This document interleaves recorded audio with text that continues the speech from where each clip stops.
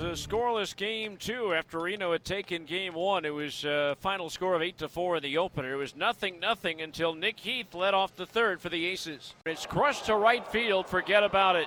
Schebler will turn around and watch that one sail. And that one is gone, a home run. Nick Heath with a long home run. And so that made it a 1-0 ball game. Then in the sixth inning, after Tyler Dana struck out the first two batters, Cooper Hummel doubled to left field, bringing up Stuart Fairchild. First pitch swinging, driven up the alley in right center field. Long run for Gatewood. He's not going to get there. It's going to one-hop the wall and bounce away from him. In to score is Hummel. Fairchild around second on his way to third.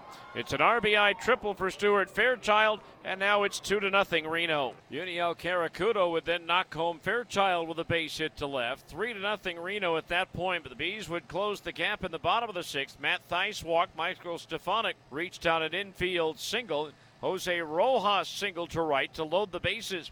Scott Schebler grounded into a 3-6 fielder's choice, forcing out Rojas at second, scoring Theis to make it 3-1. Brennan Lund struck out, and then with Jake Gatewood at the plate, Scott Schebler got caught in a rundown between first and second long enough for Michael Stefanik to break home and score to make it a 3-2 ball game. But the Aces would rebuild the lead in the seventh with one out. Alec Thomas singled, bringing up Ildemaro Vargas. Ground ball off the glove of the diving Palmeiro, trickles behind him, and the ball never leaves the infield. The runner goes to third, throw gets away, and a run's going to score. Ball never left the infield, and Alec Thomas is able to score from first base.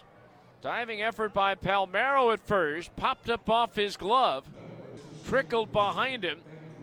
The runner, Thomas, never slowed down around second. Stefanik threw it and bounced the throw past Rojas, and that allowed Thomas to score. And so that made it a 4-2 ball game. Later, Vargas would score on a double by Seth Beer to make it 5-2. The Bees would go quietly in the bottom of the seventh, and Reno had the doubleheader sweep.